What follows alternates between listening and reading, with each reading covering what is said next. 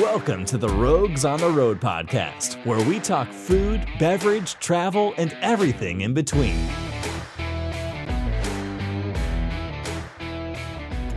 All right. Welcome back. It's been a long, quiet year from us, and we are back. It's been well over a year. Yeah. And we are all fully vaccinated.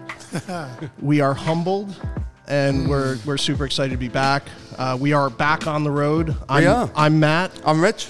And we are at Stout Ridge Distillery. Which is where? And winery, and a few other things in Marlborough, New York. Marlborough. Right on the Hudson River. Joining us is a friend, neighbor, and Absinthe connoisseur guru. And so Lou, welcome as well. Oh, thanks so much for having me. And we have Steven, who is the owner of Stout Ridge Distillery and Winery. And today's podcast is going down that wormhole of absinthe. Which I know nothing about. Okay. Let's do it. Let's learn. So let's have a lesson. Let's have a lesson. So real quick, I think people that listen to this podcast, the first thing that they think about is absinthe is made with wormwood, which is illegal, and it's poisonous and it's psychedelic. So let's go. That starting off with the whole myth behind that, yeah. I'll kind of address that first. Wormwood was considered illegal for a long time, but is no longer. It's since 2006, 2007 in there. It has been back on and able to be used. Why was it illegal? It kind of goes back to primarily propaganda. If you go back to the early history, let me jump kind of to the initial start and then run us into that. So in late 1797, Dr. Pierre Ordinaire basically made an elixir using what became the holy trinity of absinthe. So wormwood, fennel, anise, and he would use the elixir and distribute it to the Swiss army troops. And that was something that it kind of helped get them through the evenings of the long battles. And it was almost like a medicinal helping. That's where you got it's supposedly the mixture of these would help make you more lucid and aware, thus where you get your names lucid being associated with absinthe often. And even wormwood itself goes back to ancient Egypt as a medicine and a healing agent. Yeah, back then all these things were medicinal things. It was always that sort of idea of distilling to produce medicine. Right. And after that, it ended up becoming something, I believe it might have been, I don't know exactly who, this is a bit of a up in the air topic, but it could have been a distillery of nuns. It could have been a distillery down in the towns that actually first took those ingredients and made it an absinthe. There's a little gray area there on who was first on that. But then it was fairly inexpensive to make at the time, and it became immensely popular. So it started to overtake the sales of beer and wine, and of course the makers and the owners of all the beer and wine companies and distilleries and all they weren't so thrilled about that. So then basically in August of 1905, a man named Jean Lanfray, who was a known alcoholic and not the most pleasant person in the world. He was a Frenchman living in Switzerland, had a day of binge drinking with his father and drank, I think they said it was 14 or so different types of alcohol. Blimey. The last thing he drank of the evening was 2 ounces of absinthe. That was it. Got into an argument with his wife and murdered his family. That'd do it. So where does the bad reputation come from? Yeah. Well, the problem is... the problem is this. Mr. Grail, we shall take your castle by force. You don't frighten us, English pig dogs.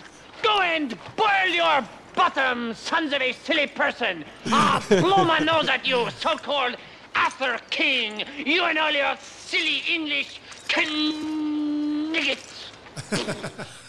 So that, that obviously that story plus looking to try and downplay how cheap and popular, it was cheap to make. Right. It was outselling everything. It was becoming, the green hour, 5 o'clock to 6 p.m. became known as the green hour, and that was where you would meet, you'd celebrate. That's happy hour. Happy hour, right? So the commercial industry seized on a dramatic story and said, this is why you should drink wine and beer. Right. And that was really, then Prohibition was just a few years later, right. And from 1910 till 2006, 2007, Absinthe, no. But now that's changed. Now it's yes. And it paints, if you look, if you do a little research, you get this painted picture of, Paris at the height of Art Deco and the 1920s and these elaborate outfits of people, sitting on these beautiful bistros in Paris, like getting hammered off of the absinthe. Right. So what is absinthe?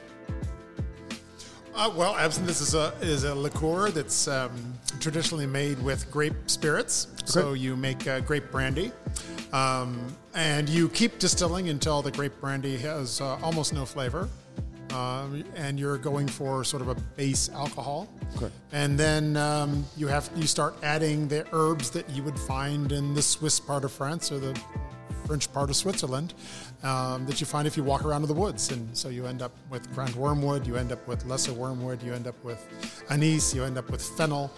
And then over the years, different producers would elaborate on that. Well, this is in the woods where I am. This is in the woods where I am. So it really began as this really kind of, natural thing of the region. Like, what does this region taste like? Well, if you make a chicken soup, you use these herbs of this region. If you're going to make a liqueur, you use an anise base.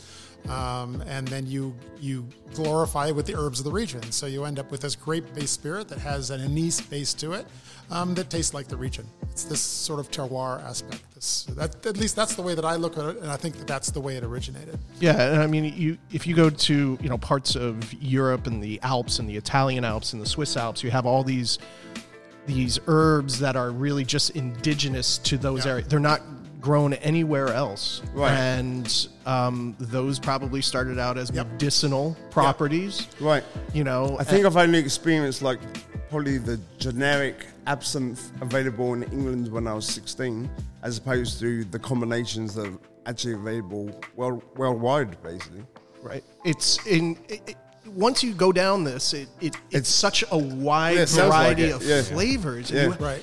But it's also a wide variety of historical flavors. Right? You're not just absolutely. When I spoke before, you're also selecting for the medicinal herbs. You're selecting for the herbs that have a history of being used by people to do something. Right. And then it gets to be 1,000 years history of people using these herbs to do something. So now all of a sudden you have a flavor profile that's 1,000 years old that humans have been enjoying for 1,000 years. So there's part of the wormhole that we don't even ever consider with absinthe because no one ever thinks about it that way. Right. But I think the reality of it is that way. And I think that some part of you, when you're drinking absinthe, is reacting to that ancient flavor profile in it. You may not be conscious of it, but I think that's there. Kind of like how corn developed from a type of grass. Right. And it's developed over the millennia to become what it is today. And depending on where that corn is from is depending on how it tastes. Yeah. Beef in England tastes totally different than beef in the United States. Right. So now you're looking at the herbs that you may gather in Switzerland, but they're grown on the coast, the rocky coast of Greece, are going to have a salinity note to it. Right. And of course, these herbs in the absinthe, these herbs are completely unselected. They're not hybridized in any way. So the corn analogy falls apart a little bit because all the corn you eat is nothing like natural corn. Right. So it's one of the things that I worry about in bourbon is the bourbon guys are really latching on to this idea that different types of corn are having a big effect on bourbon. Well, if you're someone like me who's dabbling in the natural side of things, it's like, well, on the scale of 1 to 100, nature exists in 1 to 99, and hybridized corn exists in 99 to 100. So where are we really going with that idea? Yeah. Absinthe is much closer to the source of nature. Yes. So when you produce absinthe, how do you choose your ingredients? Well, first I have to make a grape-based spirit. If I'm going to make a true absinthe, then I have to adhere to that. And that's not an easy thing to do because the sugar in grapes is 20 times as expensive as the sugar in corn. Wow.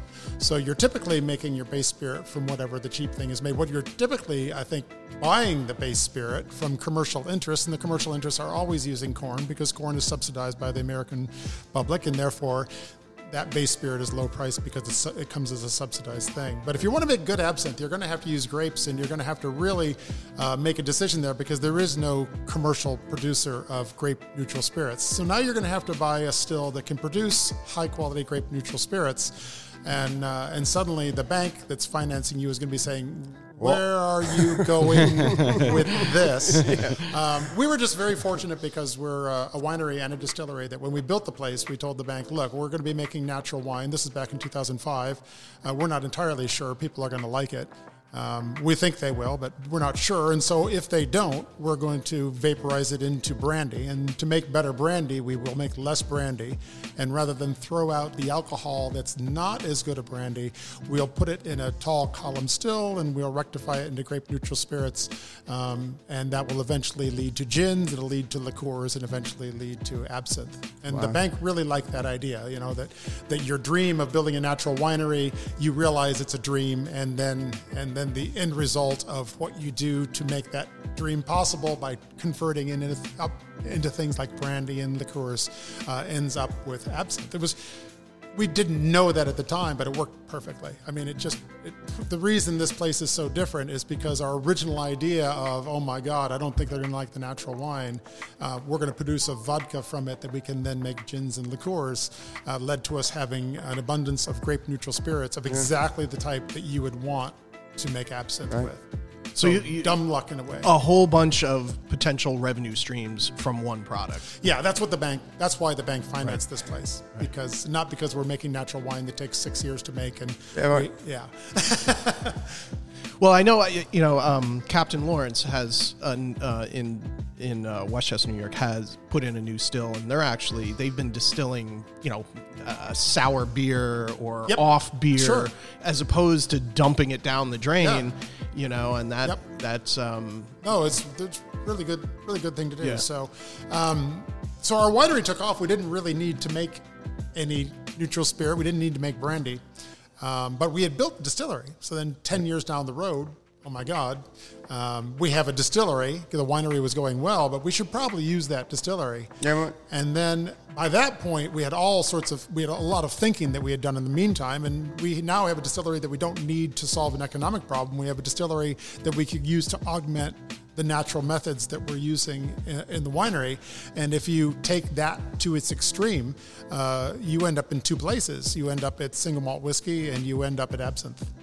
It's just that's the end of the road of articulation of natural flavor in spirits, in my opinion, is malt whiskey because the malting process gives it an extra dimension of natural flavor, and absinthe because if you walk around in the woods and gather these herbs that have 1,000-year history of being used for medicine, that's an idea that just doesn't exist in any other spirit. There's no other spirit. Although I'm working on other spirits that have these ideas in them, but tasted absinthe, that. but absinthe has a context that everybody knows already, and so it's I don't even know how to describe how beautiful a thing it is for someone like me who's a natural winemaker who just very fortuitously built a distillery to take care of a problem and then was able to create art in it rather than finance. So what herbs do you use for your absinthe? Oh yeah, so I like using fennel more than anise. So I use more fennel than anise. I think fennel has a more delicate, more complex flavor profile. So anise is also a herb? Yeah, it's like a licoricey flavor. Okay. Right? So the base has to be this licoricey flavor. Right.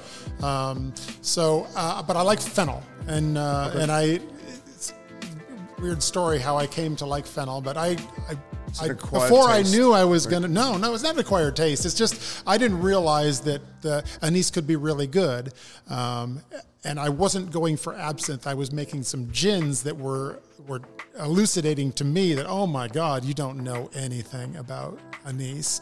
And then as I started to figure it out in making gins, I figured, oh my God, fennel. There's a reason that the good absinthes tend to be based in fennel, because fennel is just so beautiful. It's so more complex than anise, and way, way more complex than star anise. Right? And if I've only known Stephen a short period, but knowing you and knowing what you produce, it's kind of like, if you go to a single malt peated whiskey, distillery in Scotland, even if they're not doing anything peated, the taste still comes out because the smoke is just in there. Yep.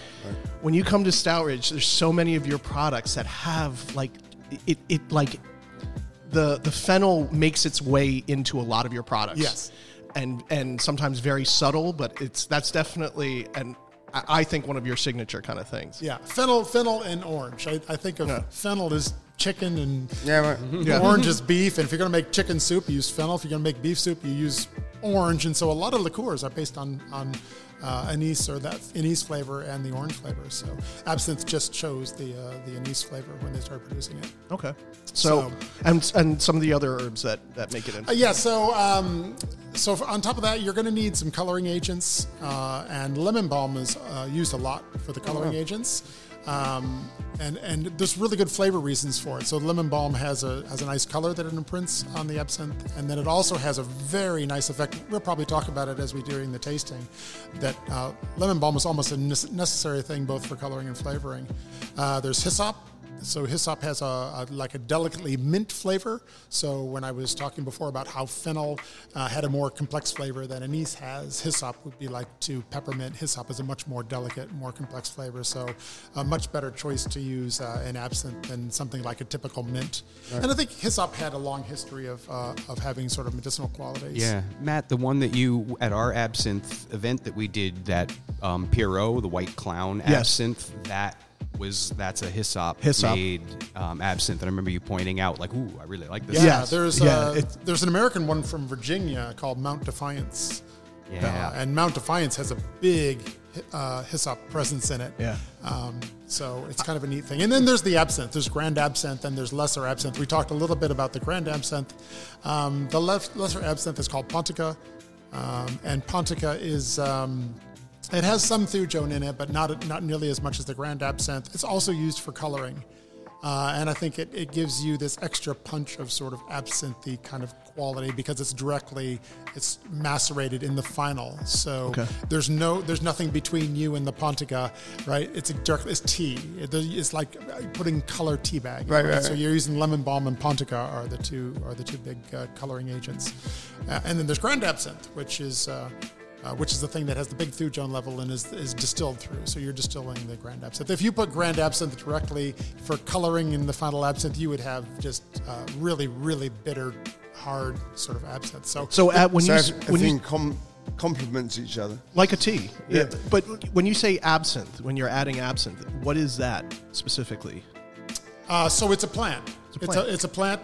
All these herbs that I'm talking about are plants, and the Grand Absinthe is a wort type of plant. It's an old, ancient kind of a plant, and it's difficult to grow. It likes to grow in arid, high elevation regions. So we are on the eastern seaboard of the United States. Yeah, right. You're probably not going to have a lot of success growing Grand Absinthe. Where'd you get yours? Well, there are good Grand Absinthe growers, but you have to be careful. You have to make sandy soil so that it's well drained, and so you can get it to happen. And where I get Grand Absinthe is a whole nother story that we'll talk about as we're tasting my absinthes, because it'll come up. It's a major theme of, oh my God, we need better Grand Absinthe. How's that going to happen? Right. And is that the same as wormwood? When people talk about the word wormwood? Yeah, I think that's what most people are going to think when they think of wormwood, is they're going to think of that absinthe. There's also this lesser absinthe, this Pontica that I was mentioning. Yeah. If you said wormwood to me, I'd say, well, grand or lesser. So is it Grand Absinthe or is it Pontica? Interesting. It's complex. It is. But I mean, it takes it back to alchemy and, go back in history and all these herbalists. And, you have to have this knowledge base history of plants, how the plants interact. what herbs interact. Jerry Thomas, the bartender's guide that dates back to the 1850s. You get a lot of people that get this bartender's guide, which has recipes in it. And there's a big warning at the beginning of the book saying, be careful, do not replicate some of these herbal infusions, because the herbs back then, they were allowed. Today, Right. They interact with each other and are potentially extremely poisonous. Yeah, many of the recipes that were around in the mid-1800s in Paris and France at the height of the liqueur production, I've had privy to some of those recipes, and many of those recipes now contain carcinogens, they contain endangered species, they contain toxins, and it's defined by the United States government, so it can seem kind of random because one thing will be allowed in Europe but not in the United States. So it can be really, really tricky. You can get a recipe book with 100 recipes, and in the end, you find 3 or 4 that you can possibly make. Right. Yeah. So in addition to just trying to decipher what they were thinking, you have to then figure out, am I going to hurt anybody with this? And the government will help you with that, because you have to give them recipes, and it's in your interest to give them accurate recipes, because if they ever do an analysis on your liqueur and they find something that you didn't declare, you're shut down. You're done. You're done. They made it legal, but they're not. They to certain quantities. It's all. The thujone can't exceed certain levels. So absinthe is now legal, but you can't just go and add a lot of thujone. You can't add a lot of grand wormwood. So you can't sweeten bourbon with tobacco spit anymore? Why not? You were lucky if it was prune juice. You could if you're in Italy. There You you can go. sweeten it with caramel. if you want. There you go. That's fine too. Awesome. So how did there's Lou, there's so many different ways to drink absinthe. One of the reasons why I didn't I'm a kind of a novice to absinthe. I'm a virgin. You are. There's some very simple ways of drinking it. Some more complex. You want to take us through some of the different ways of consuming, and then we'll start trying. Yeah, we're definitely gonna go through. We've got an assortment today. I brought some of your standards, like a standard Swiss, a French, an American, and we'll finish off with some Pernod Fils bottled in 1900. Wow. So this is older than all of us, so that's a good one. That'll be a fun one to wrap up. And Steven's got some immense ones to try here too. I've been having a great time getting to sample his as they come along. The standard traditional method would have been what you would see in a lot of your books and films. Would be you take 1 part absinthe typically to 3 to 4 parts water, and you would often do that with if you like the sweetener, you would do your slotted spoon with a little bit of sugar on it. In the Belle Epoque France, they loved sweet, so they would pile lots of sugar on that spoon. Oh, wow. Yeah, some folks like if you tend to like your drinks a little more bitter, a little more biting, you don't necessarily want the sugar, and there's some of the different methods is pouring your carafe, using your fountains, the drippers, the seesaw drippers, and the brûlures, a whole bunch. I don't know if I'm pronounced. I always wonder about if I say that word right. So the idea is you put some absinthe in a glass, and then you drip some water through some sugar, and it has an effect on the absinthe because of some properties the reaction. of the absinthe. Yeah, you get your lushing effect, which is fun to watch. Which is a clouding, because the anise oils and the fennel oils are high enough in concentration that as you water down the absinthe, the oils come out of solution, and they form like a haze. So absinthes are typically bottled at very high proof, and one of the reasons is if you don't, they're going to loosh in the bottle, right? Because the oils will start to come out of solution.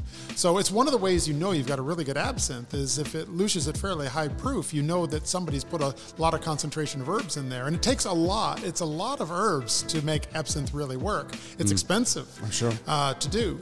So it's a real good sign of quality. It's not that it looks cool.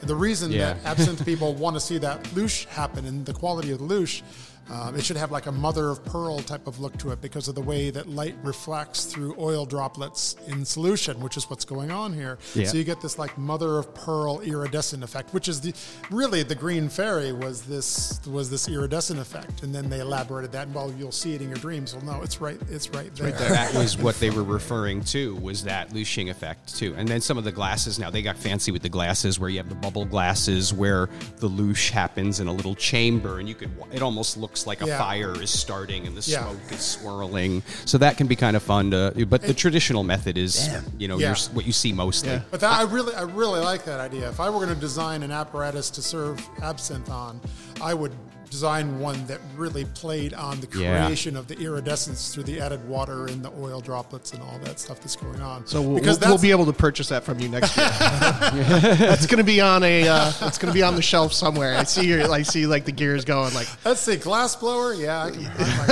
The newest thing I've seen with the glass too, which was interesting, I just picked one up. I believe this originated either in New Orleans or Chicago, is the slipstream glass for absinthe.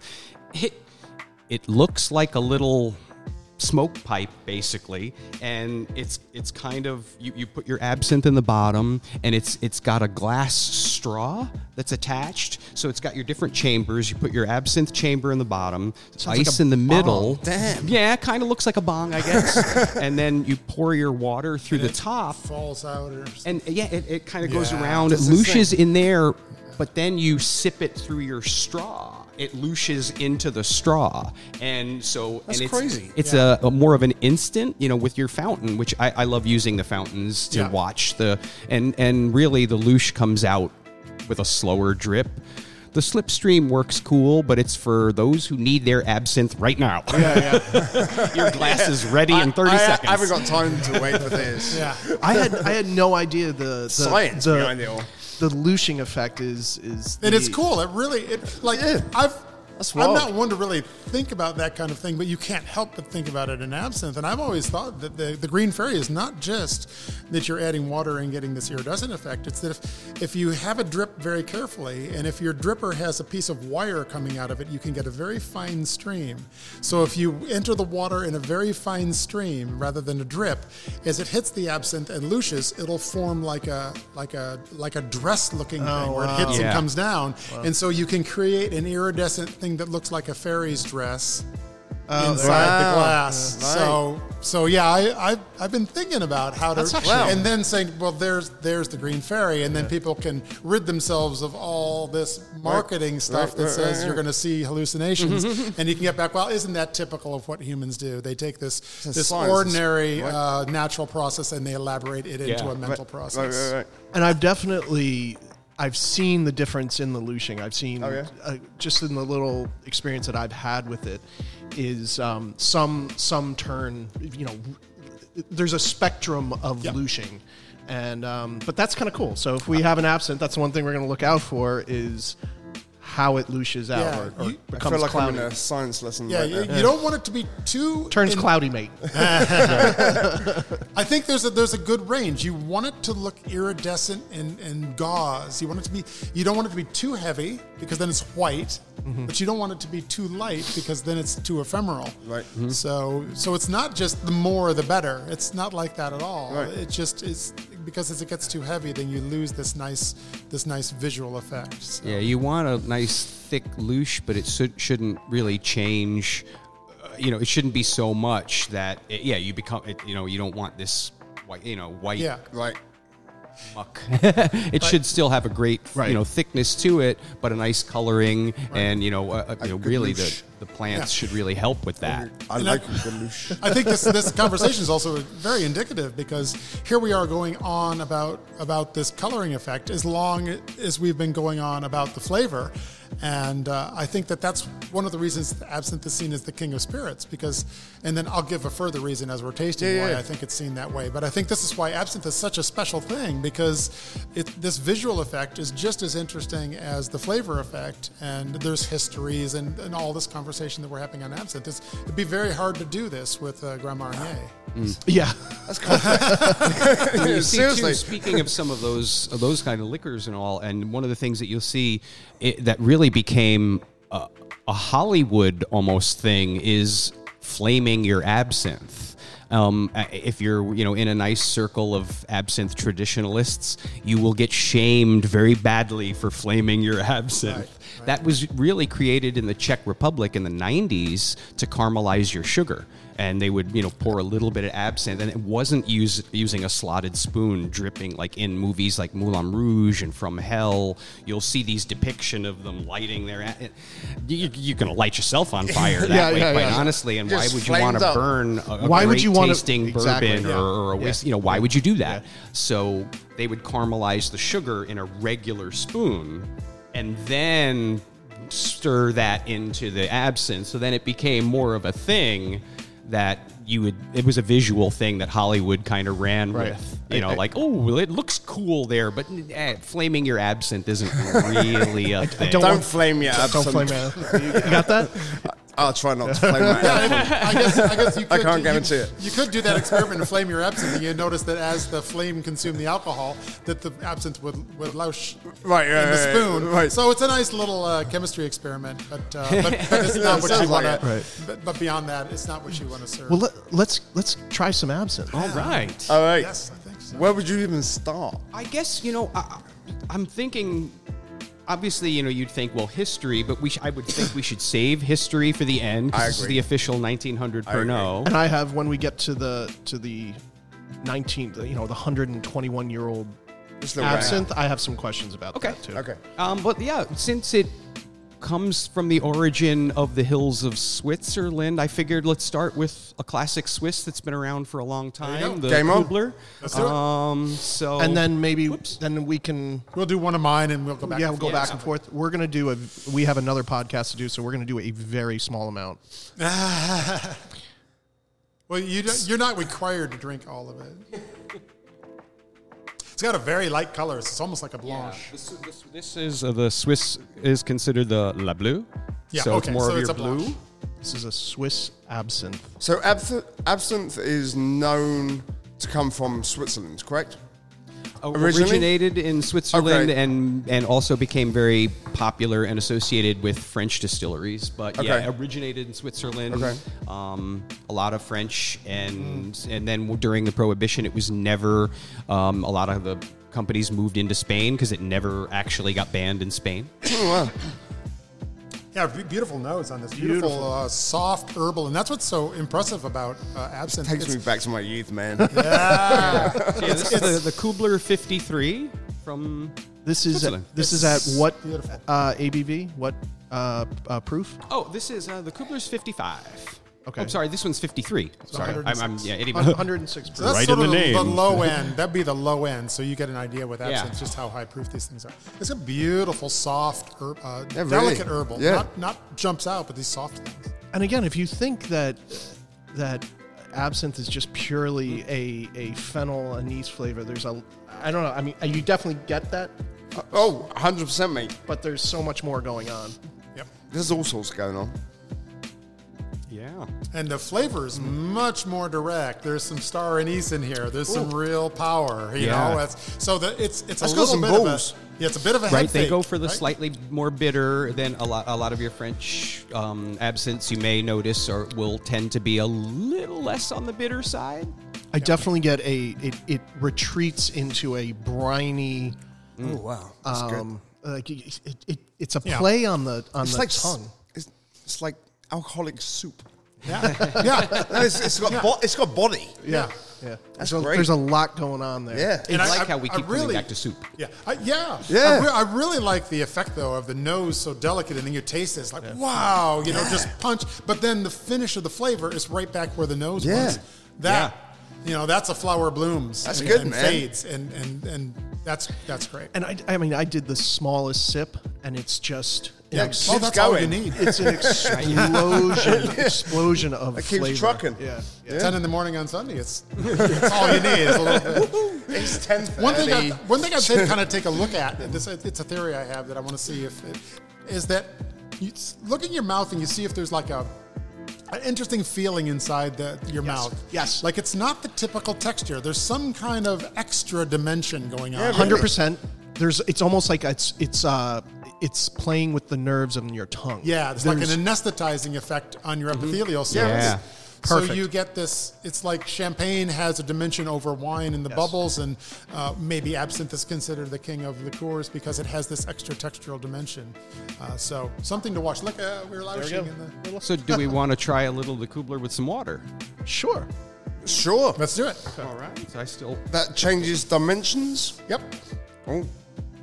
So normally you wouldn't present absinthe So in a this straight is form. sugar How water. that changes. No, Nope. this, nope. Just No- regular we're- water. No We're sugar. we're Yep, leaving the sugar We're out. leaving the sugar out today.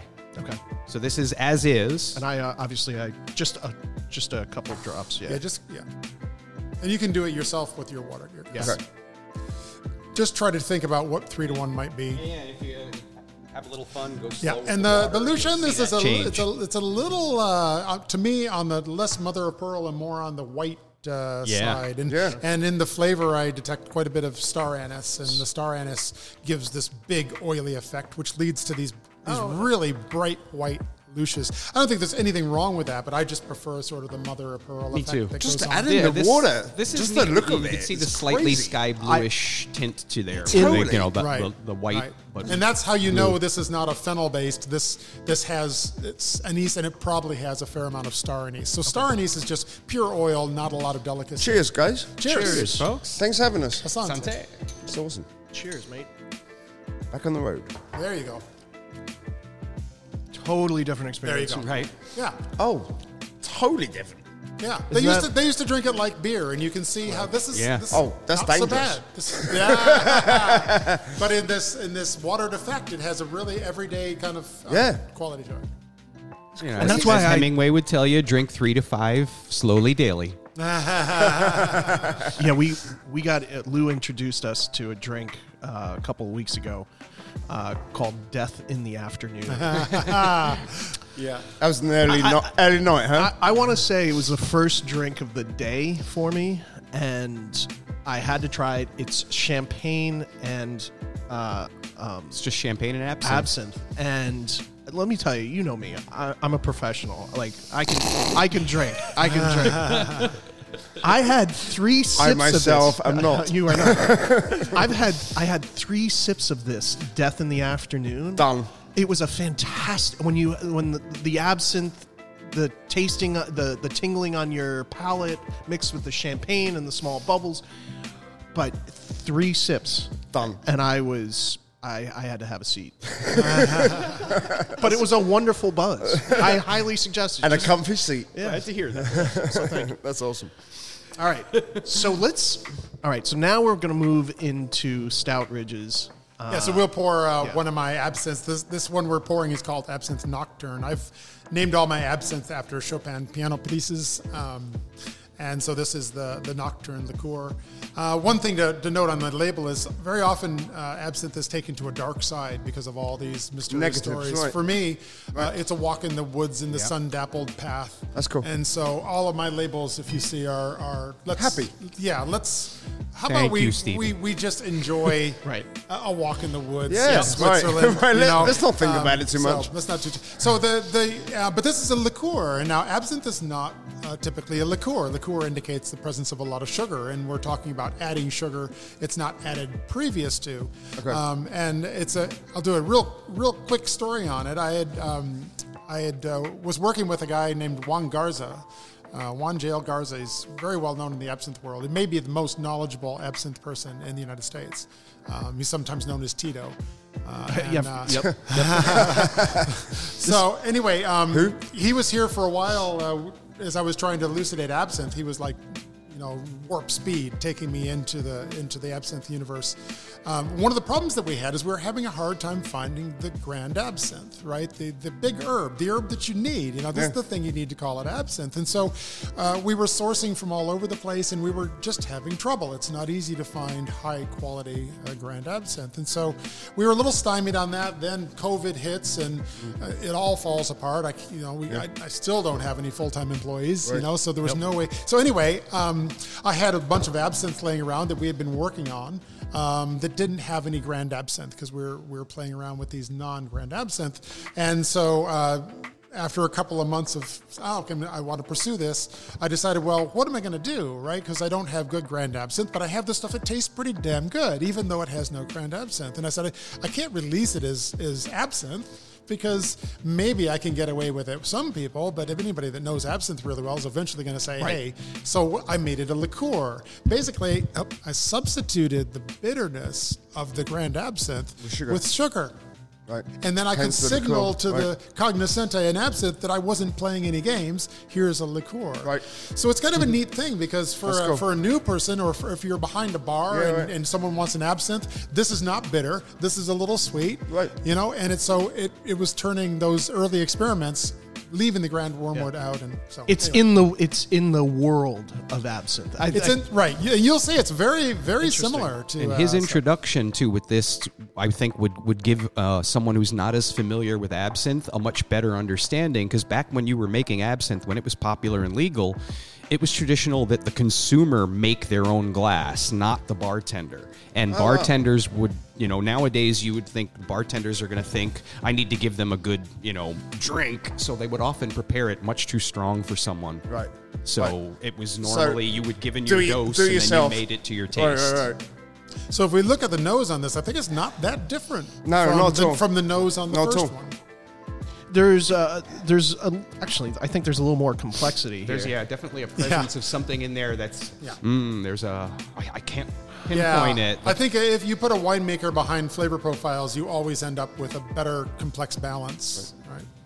Oh, it's wonderful. Ooh. Yeah. This goes right though. I think this is smoother right across the tongue though. Wow. Very different. Oh, much more herbal. And then fruity.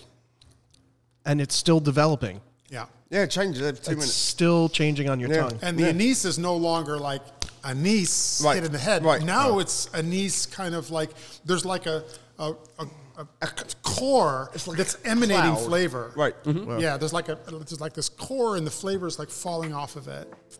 God, that is wonderful. That's a really nice effect. And whatever proof it's at, that's a respectable, so this is at 114 proof. Yeah. It needs to be, because you'll see. But the flavor comes, you're right. Yeah. That's where the flavor is. And it has 2.5% sugar, which is the minimum I can use to call it a liqueur.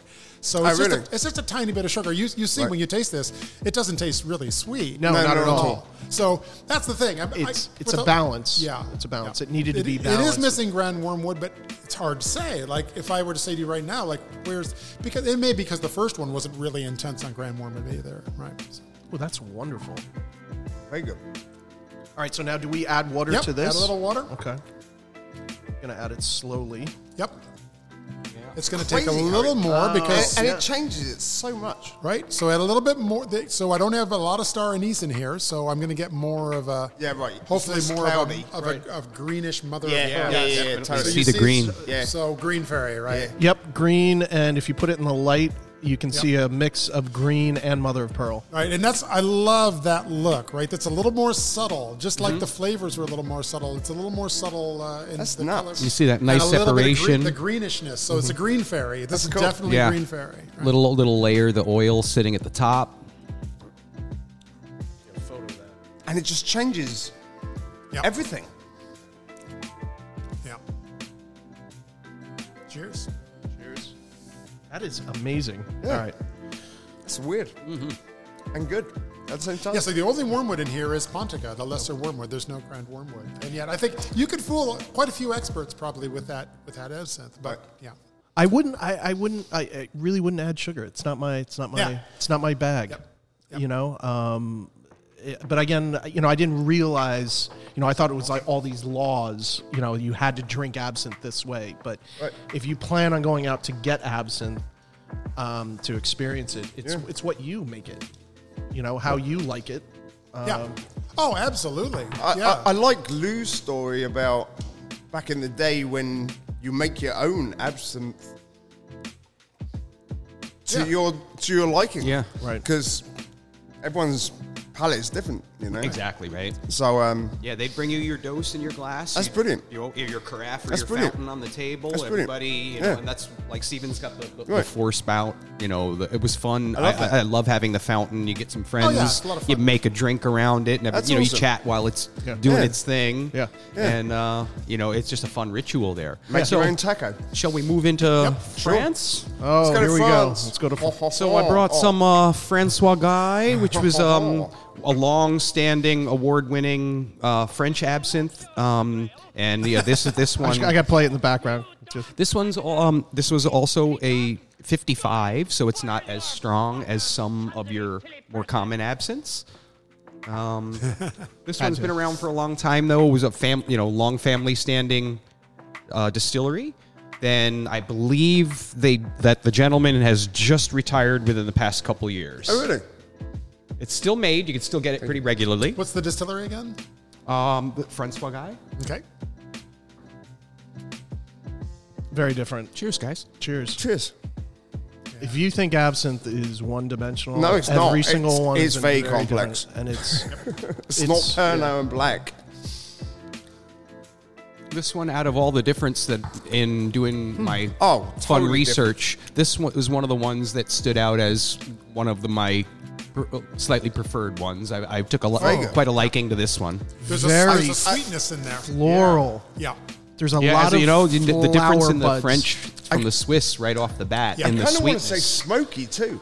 perfumey. Yeah. Yeah. There's like a nuttiness. Yeah. Yes. Yeah. Yep. That's what it is. Nuts. I love discussing because it. Yeah. When They're you're also different. When you're It's weird. talking about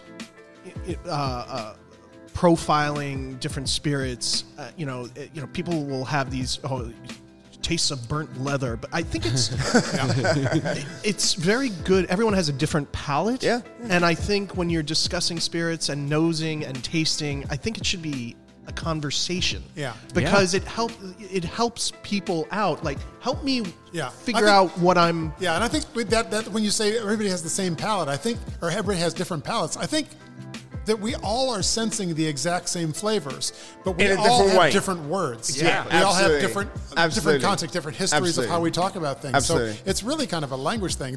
Yeah, it really is. I don't think there's that much difference between how we actually purely taste, because we're so good at tasting.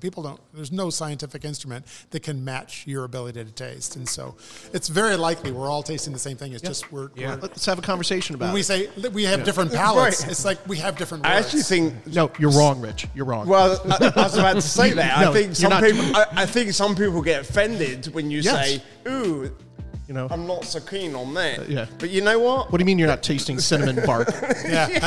Totally. With this one too, Oh. something I want to mention to you guys, because with your tastes and all, and especially your all your knowledge is, and all of our different, with the Francois Guy, once you add the water, this one to me was one of the absinthes that most closely captured the essence of the pre-ban absinthes that have sat for years and years and years. You can see you've got this louche. That's again, it's the iridescence. It's more subtle. Yeah, really. And iridescent, And So- like thicker. There's Yeah. Matt described it to me once, which was a great word he put on it, was a chalkiness in Yeah. it that is more present to me in the pre-ban absinthes than a lot of the modern absinthes. But the beautiful florality. I'd like to know what it is that's giving that all that. Floral. I agree, and I would have to say I prefer it without. I think I may have added too much water. Okay. Because I lost some of the floral kind of Notes. No, I think no. I I think the floral does kind of dissipate with the addition of the water. You get back to the base herbs. But this is definitely made with very little star anise. A lot of a lot of anise and fennel, probably very fennel based. Yeah, very and beautiful. Again, we're back to the green fairy here. We're back to an iridescent green. I could drink this ice. As I mentioned, this is a favorite. 1-800-UBER. Yeah, And the nice thing, guys, is pairing it Francois Guy comes in liter bottles. Most of them don't. So do I. pairing this with like some good comfort French food, like pommes frites. Ha ha ha. And a good baguette. All right. So now we're coming Steven, back to you? back to Stout Ridge. Yeah, so then I found a good source after Tito had left. I mentioned Mount Defiance before, and the owner of Mount Defiance, Peter Aif, has become a friend of mine, and he grows a lot of his own herbs. So, he came by, and I was tasting him on the Absinthe Nocturne, and he said, how much Grand Absinthe is in this? And I'm like, well, yeah, none. He goes, then you shouldn't call it Absinthe. And I said, I didn't. I called it Absinthe Liqueur. And so he was sort of begrudgingly on board with that idea. I said, it's a pretty big signal. But then he took pity on me. He said, it's pretty damn good for no Grand Absinthe, so I'm going to send you some of mine that I grew in my garden down in Virginia.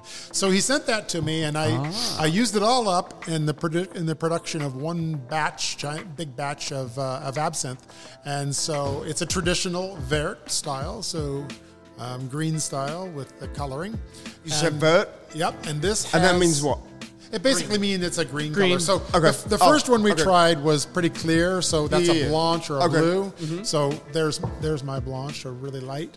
But then when they have this green, when you're steeping it in, we talked before about the lemon balm, the pontica, and you're adding the colors to it. Gotcha. So that's traditionally called a vert. So this is not a liqueur. This is the traditional because I got vert. very nice Grand Absinthe from Peter. So thank you, Peter. And this is That's really cool. That's awesome. and so this is the real deal. So we should see some. So pour me. Is it ironic that Steven has a green microphone cover? Yeah. Oh, I set that up deliberately when you gave me the mics. It's all about the frog. Cheers. There was thought in that one. So now, this is 136 proof, which would be sort of traditional proofing. So, Yeah. be aware. That's your standard. And this is why you don't want to flame absinthe, because 136. Yeah, seriously. That'll take your eyebrows off. Yeah, it's a fire hazard. But again, I gave it a nice, bright, friendly love the label frog. with the big green frog on it. Yeah, he's awesome. Yeah, I love that coming back to you mentioning that and your imagery, because when I talk to a lot of my absinthe friends, they're always like, it always turns me off when I see a skull on the bottle. Because that's what people think, it's I'm gonna gonna die. evil. No, it doesn't. That's right. Happy face. So scherzo after Chopin scherzo. So That's absinthe brilliant. Scherzo. Brilliant. Cheers. Cheers. Cheers, all. Cheers. And the smells Nose is really so nice. and so different than the others. Yeah, right? See, this has a wonderful, They all do, And but different. different. Yeah, but it almost it's has amazing this, how they like, all change. yeah. They're like all if the you same, but different. melted some sweet Unreal. tarts. yeah, it's got almost a drink to that. waxiness to it. What I like about it is there's no singleness to it. It's like the previous one, strong floral. This is not like that. It's all over the place. Yeah. Oh yeah, that's totally different. That's my favorite so far. You've said that every time. We're going in a good direction then. Yeah, I think that and that one. Yeah, Yeah. the Francois guy, Yeah. I actually really enjoyed that one. the original. Swiss. Kubler. Swiss. It's right there. Maybe it's because the first one I had all See, day. for me, it's an experience. Like it lasts. It lasts up to a minute. Well, it's like paint. Oh, yeah. It's like paint samples. like you're looking for a blue, Right. so you try many different blues, Right. and they all stand out differently, and they're all as attractive as each other, but they're different blues. Yeah. One's a little lavendery. One's Exactly. Yeah. And this has That's awesome.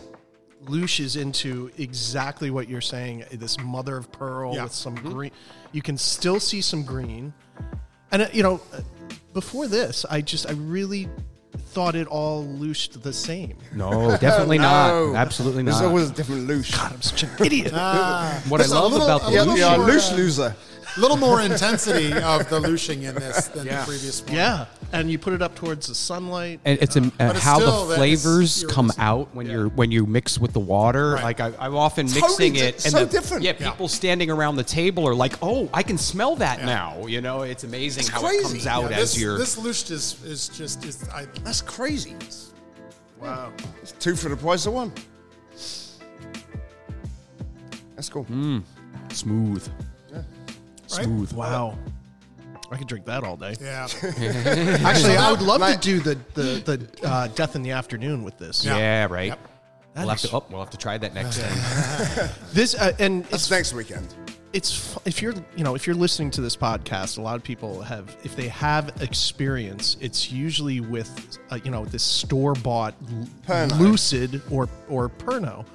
Or which Absinthe. which is just so one dimensional, and then you suddenly, it's like, well, no, I don't like absinthe. Well, you haven't really experienced it, Right. so I don't think a would lot have of to people agree. actually know about it. I think you're right. Oh wow, that's fantastic. Okay. Yeah. Very good. Go. Also, a very good. A little bit of this, if you're tasting spirits, sometimes you need a little bit more product on the palate to get a full picture of what's going on. Rich is going to laugh. I wanted to ask Stephen on this one. Because I'm still identifying some of the taste.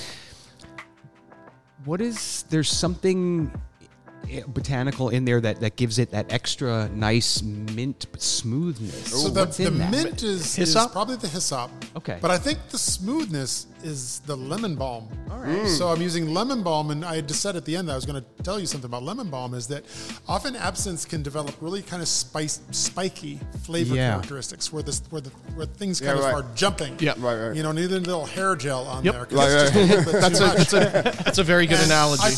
I think there's a reason lemon balm is called lemon balm. Yeah. Because when you put lemon balm in a spiky spirit, it balms it. Yep. It's like, of course, yeah. that's why they would. So it's beautiful. It's not only used for coloring. Chills it's out. used to chill it out. Yeah, to say, get the ends back into itself. That's cool. You want the absinthe to develop internally, not to cool. spike out. Bizarre question for you. Absinthe, what food would you pair with it? Oh, wow. Stephen, I'm going to leave that with you on that one. Okay, so I don't know. I just no throw it problem. out there. So get your French Alps and your Swiss Alps cookbook. Yeah. And that's all Bunch you of need to know. bread, cheese, and meat. I do have Yes. an absinthe recipes book at home. Oh, do you? That it was interesting, and it was a lot. Yeah, it was a lot of French and Fondue. Swiss, but fondues, fish, Yep. and chicken. Yep. A lot of Yep. those. I don't- were the I see things that. I saw. Yeah, I wouldn't have a big roast with this, like a Yeah. Sunday roast. But No. but again, that's totally up to. No, if I'd that's- have a fondue, though. I would too. Yeah. Yeah. Yep. But I think it's Nice cheese fondue. Yeah. What is? Yeah, cheese Yes. dishes and stuff. Salt. Yes. Yeah. And this has very long. Look at the flavor profile. It just keeps going. It's still going. Yeah. Right? You can still examine it now. We're It's been- minutes. Absolutely, yeah. We're minutes past the And last. in wine, this is one of the holy grails, is to have this happen. Where, if you're wondering what my absinthe tastes like 5 minutes after you tasted it, well, you're still there. Yeah. Right. Yeah. That's great. All right. So All right. where are we next? Next, I think we I think we're good for like two more. I got the butterfly and the Pernod Fee we have to wrap up with. So Okay. That one's definitely last. So. the butterfly was when absinthe really got popular in the Belle Epic. There was a maker who moved to Boston, and this is What do you mean by America's. what's Belle Epic? The Belle Epic was like that era in France of the late 1800s, early 1900s, like kind of like Art their Deco. roaring 20s. Okay. So the distillery relocated into Boston, and they made America's first authentic absinthe, Butterfly, which of course went away with Prohibition.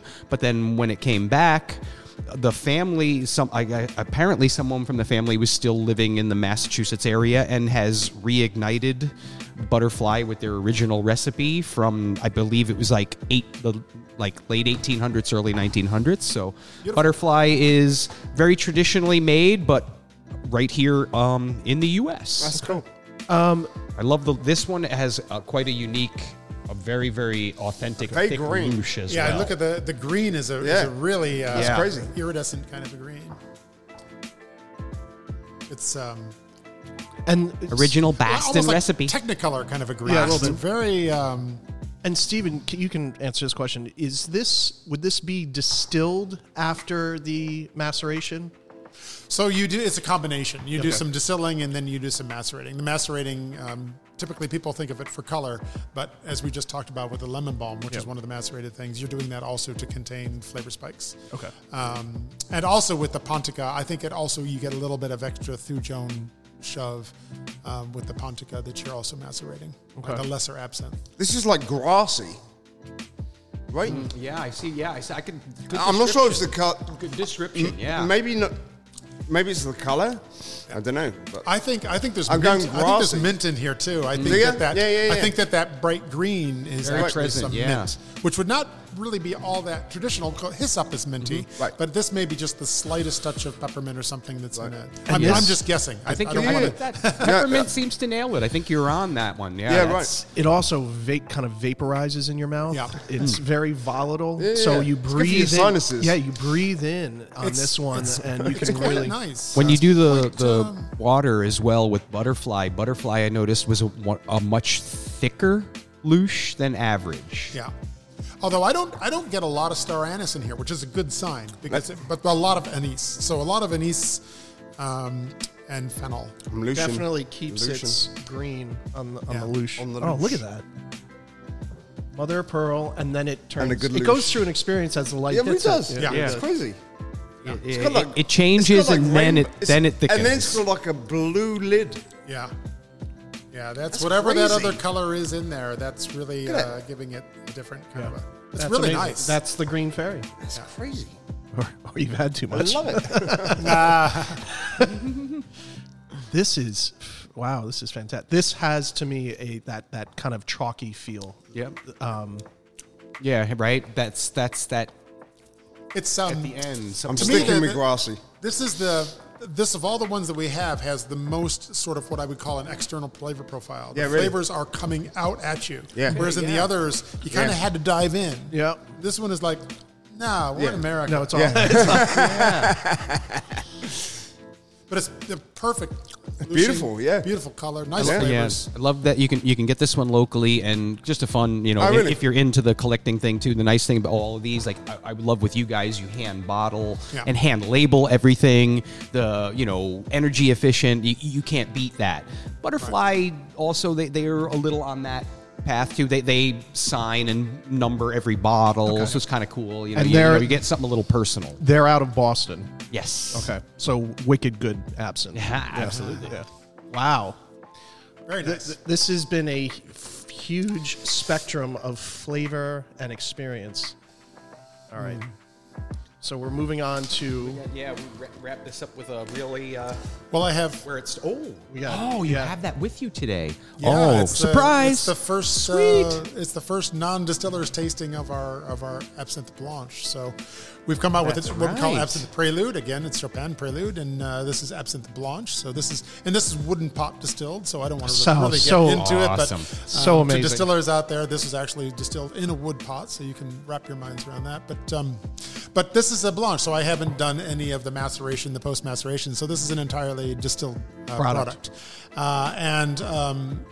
And so I was just, one of the things about absinthe production is you typically use a copper still, but the guys that are really trying to get the best absinthe will tin the copper. Mm-hmm. They'll put a tin coating, or a chef that wants really subtle saucepan will have the saucepan tinned. And it's because the tin is a less reactive metal than the copper, and the copper can destroy some flavor products that the tin will leave behind. So having a background in chemistry, I was like, well, you look at the electronegativity chart of the periodic table, and you'll see that tin is not all that different from copper. Sure, it's better, but you do a lot better if you use something like cellulose fiber, right? So wood. So I tried it out. I had a pot made that I could utilize. It still has a copper top, but the pot is made of wood. I thought if it's important in absinthe that we don't destroy flavors due to metals reacting with the flavors, why not go to, well, there's a lot of good reasons not to go to a wood pot, but if you can do it, then you might get a flavor profile that really is indicative of how maybe absinthe began.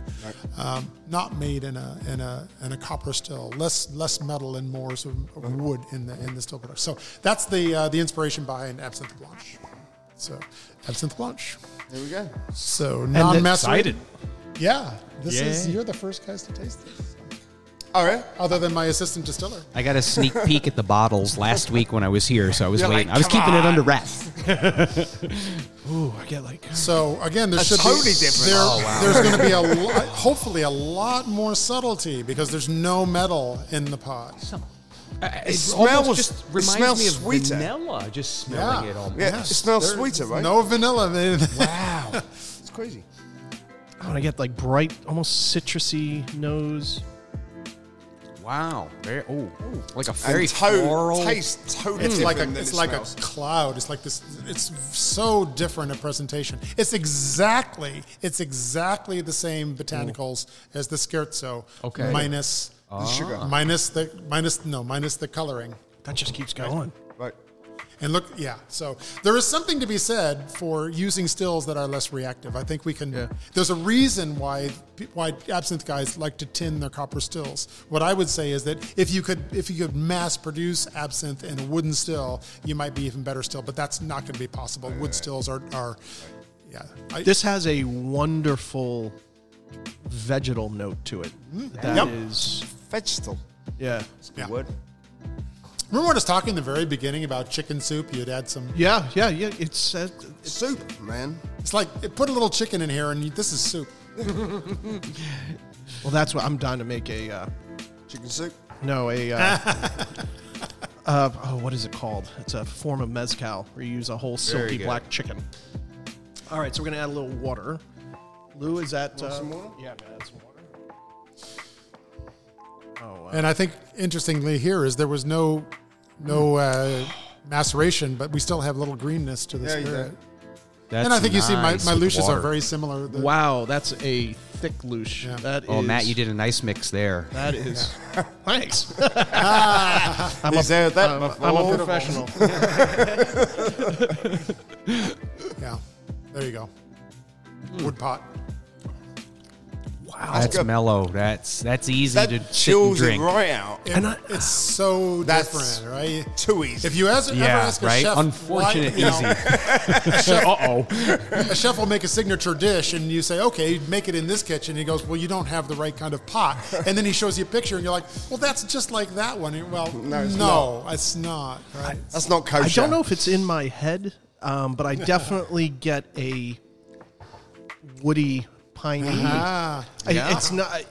It's not. I would never describe it as like a pine cabin by No. any means. Right. There's There's a few pine needles in here. exactly.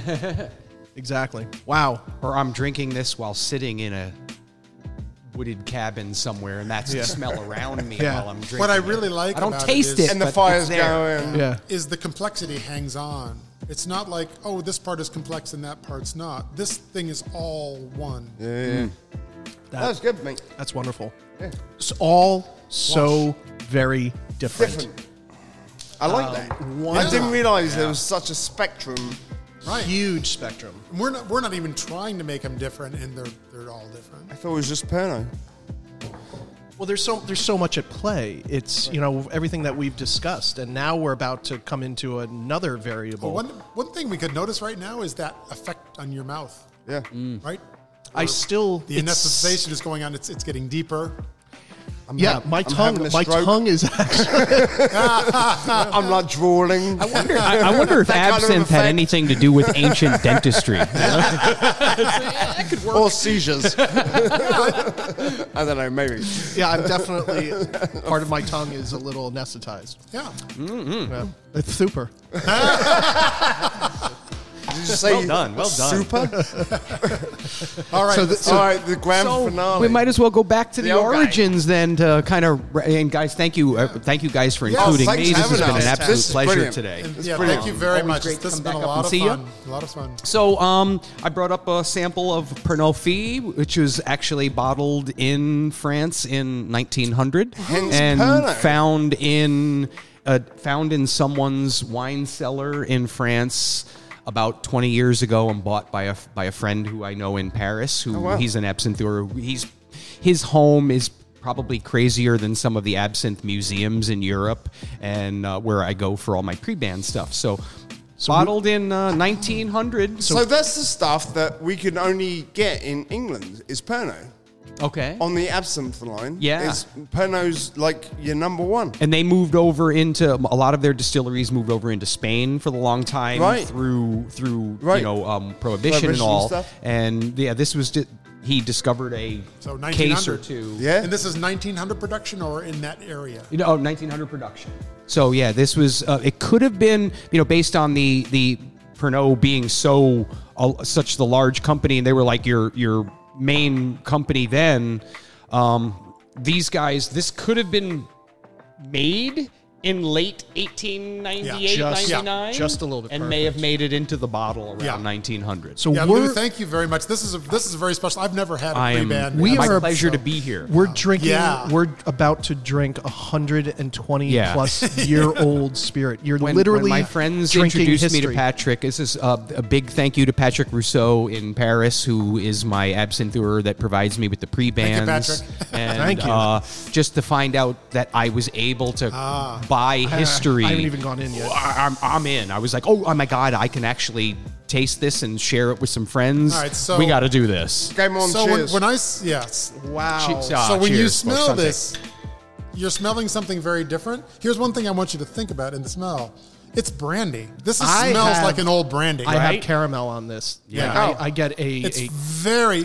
There's no doubt this is made from grape spirits. There's Yep. just no doubt. And that amber color, which crazy. this, from what I understand, at the time was very greenish, like Stephen, like your absinthe at its origin, but like most plants, ambers and browns over Wow, ages. There is This grape spirit is much less distilled than any of the others that we've had, and it's more brandy-ish. So you get this, and after 100 years, the brandy. This is like 120-year-old French Yeah. cognac. you can taste smell, and it the comes right out. wonderful aging oxidation that takes place in Yes. a brandy. Oh my God, that is what to me was like.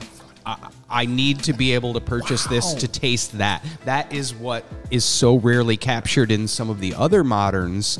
And You can't replicate time. Another thing about this, the hyssop that's in this is definitely fresh hyssop.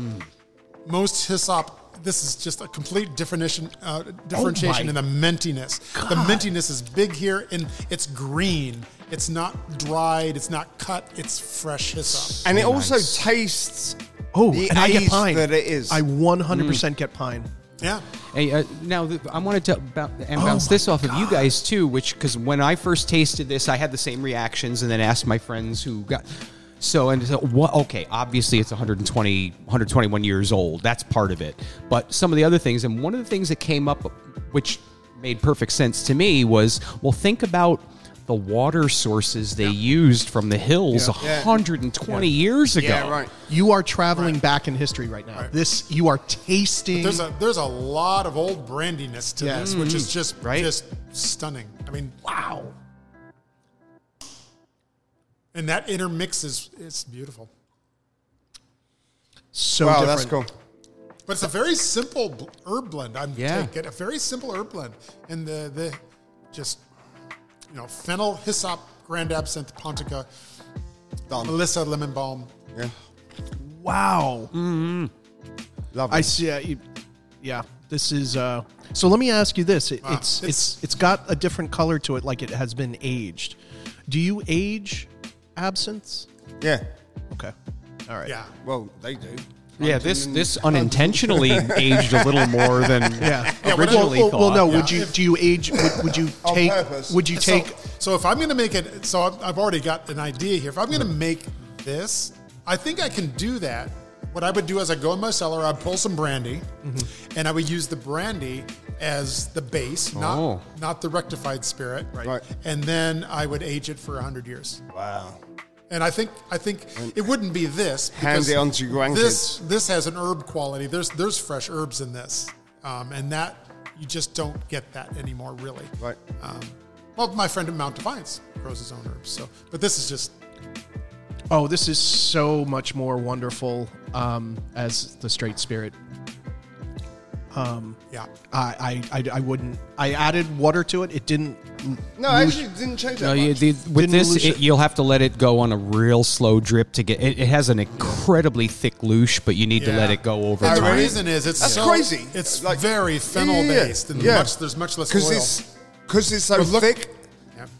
is why it takes so long to luge. It's reacting with the plant base in it, and then Right. kind of coming out that way. So oils. Because the others quick change really spritz quick. won't necessarily Right. change it as fast. So in the herbs in the lushing, there's the fennel, there's the anise, and there's the star anise. Right. The fennel is the most subtle of the flavors, the most complex, but it has the least amount of oil.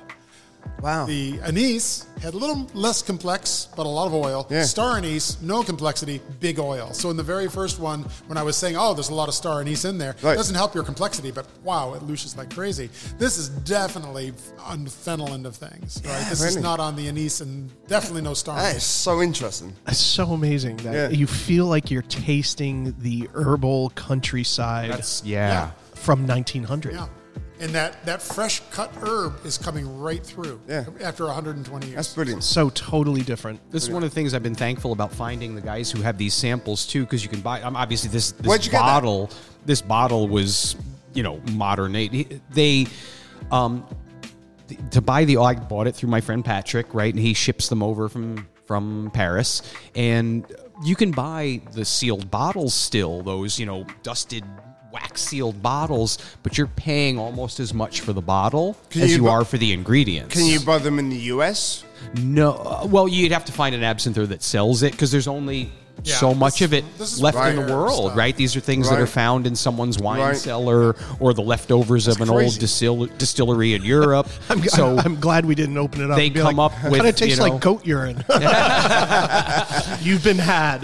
Right, so that's there's only so much of that particular recipe. right. There's the original, from what I've read, is the Pernod Fee recipes were on parchment papers and stashed, throughout the family. That's cool. And calligraphy. Jade Liqueurs apparently got a hold of one of the original parchments and makes a line of their absinthes based on the Pernod Fee recipe. Yep.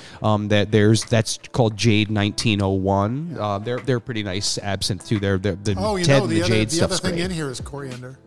Oh, interesting. Yeah. Yeah. There's coriander. Very popular in the original absinthe. What I was saying Coriander was almost a hyssop, but standard. now I think it's a hyssop coriander. You hit it, The quality of the herbs is crazy. So I can tell you, We got soup. I've never felt like the real need to grow hyssop, but I do now. So thank you for that. I'm going to be a gardener. He's going to be at Home Depot in 5 minutes. There's also, this is a really interesting thing that I pick up on. You ever go to a antique store and the old glassware from like the 1930s, somebody's brown. selling it, they open up, they unpack it, they put it on. There's an old smell. Yes. To vintage glassware. Yeah. For me, it smells like an old library. Yeah, Yes. totally. A really old book. Totally. Yeah. And I After you, I think it's newspaper. after you lush it, it gives this. I don't smell it, but I taste it. And it's wonderfully weird. Yeah. It's Guys, weird. so, since you had us up for this, we should at least finish this one. So Okay. anybody need a little bit more? I want to have the straight stuff again. I am Pour out driving. my water. I hate to. No, This is really, really great. That was wonderful. And thank you guys for good? Thank for you coming so to much. Stoutridge guys, and, thanks for having us. Absolutely. and had fun, right? can't thank you guys That's enough. This is pretty cool. If you get a chance, experience absinthe, because that's what it is. It's an experience. It's not this, one-dimensional thing. It's not Pernod Black right. when you're 16 years old, is yeah, it? no. And if you get a chance, come up to Stoutridge, right in the Hudson Valley. Come up for the day. They're obviously, you guys are online. I'm always behind the counter. There's always Come behind up the counter. regularly. Yeah. And experience some Hudson Valley absinthe. It is also beautiful with out a there. whole bunch of other award-winning spirits, liqueurs, Wines. Lou, thank you Thank you, guys. for sharing your passion. Thanks, Luke. Absolutely, guys. Thanks so and, much. and taking us down the Green Fairy rabbit hole. Wasn't too bad. Slowly. So on that note, we're happy to be back, and We're back on the road. we're back on the road. Thanks for stopping by and listening in. Check us out as well as other great podcasts at Food and Beverage Magazine's Podcast Network. Be sure to follow us on Instagram, Facebook, and YouTube. And remember to eat, imbibe, and dream. See you next show.